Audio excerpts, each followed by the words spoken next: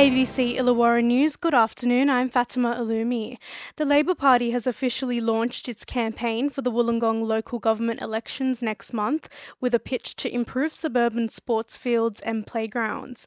Labor will run a full complement of candidates with 12 in total, including Lord Mayoral candidate Tanya Brown. Despite Labor holding 6 Wollongong councillor positions for the past 4 years, Tanya Brown is now promising to spend an extra $1 million on female change rooms and lights at local sports grounds. Well, I think it's been happening slowly, but we've seen a change in our growing population, and there's far more women who are now competing in sports, and they're being shunted to the back training field because there's not enough space. There's certainly an issue with change rooms for women, and I think that's an area we need to focus on. Local Government Minister and South Coast MP Shelley Hancock says the state government is taking a tough stance on supermarket operators that fail to collect abandoned shopping trolleys from public spaces. The state government is introducing an on-the-spot fine of $660 for failing to collect a shopping trolley. The Public Spaces Unattended Property Bill has passed the lower house this morning. Minister Hancock says other abandoned items will be covered by the legislation. It will respond to significant concerns in the community about the ongoing dumping of items such as shopping trolleys, trailers, cars and the abandonment of other items and stock animals which can clutter our public spaces for extended periods of time, sometimes years. Port Kembla is to receive a new rigid-hulled inflatable boat to assist with high-visibility policing on the waters. This comes after Premier Dominic Perrottet announced a $4 million investment into tactical marine vessels in various New South Wales regions. The Premier says the boat will be useful for criminal detection, counter-terrorism operations and search and rescue.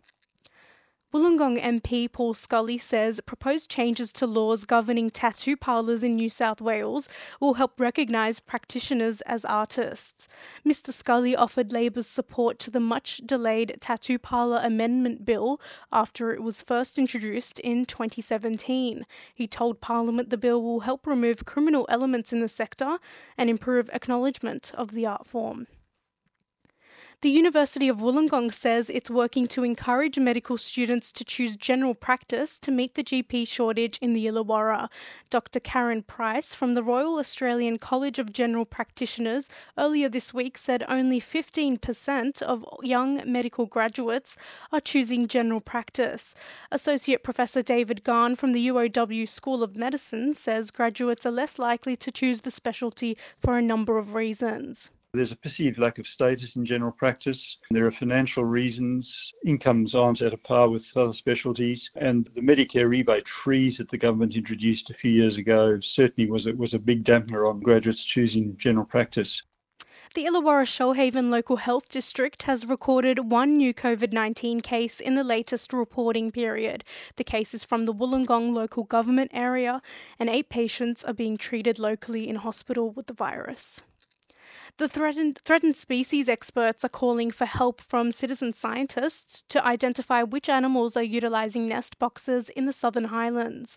The 15 boxes were installed in May last year to monitor the recovery of the glossy black cockatoo in the wake of the Black Summer bushfires. 75,000 images have been captured as part of the trial. Threatened Species Officer Lauren Hook says the vision reveals other species may be pushing out the vulnerable birds. So we're going to look at which areas are being used, which areas aren't being used, which areas have other competitive species using the nest boxes, and then we'll move the nest boxes and try a different thing, because that's the whole reason by showing the community what is using these nest boxes, to show them how to manage and monitor nest boxes efficiently for threatened species.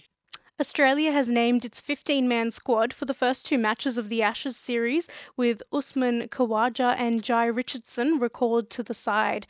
Khawaja hasn't played for Australia since 2019, but is currently the leading run scorer in the first-class cricket. Meanwhile, Nowra's Nick Maddinson has been named in the Australia A squad that will take part in an internal practice match prior to the first test. To the weather across the Illawarra, partly cloudy with a slight chance of a shower. Light winds are becoming east to northeasterly 15 to 20 kilometres per hour in the early afternoon. Bowral 18, Nowra 20, Wollongong 19. ABC News.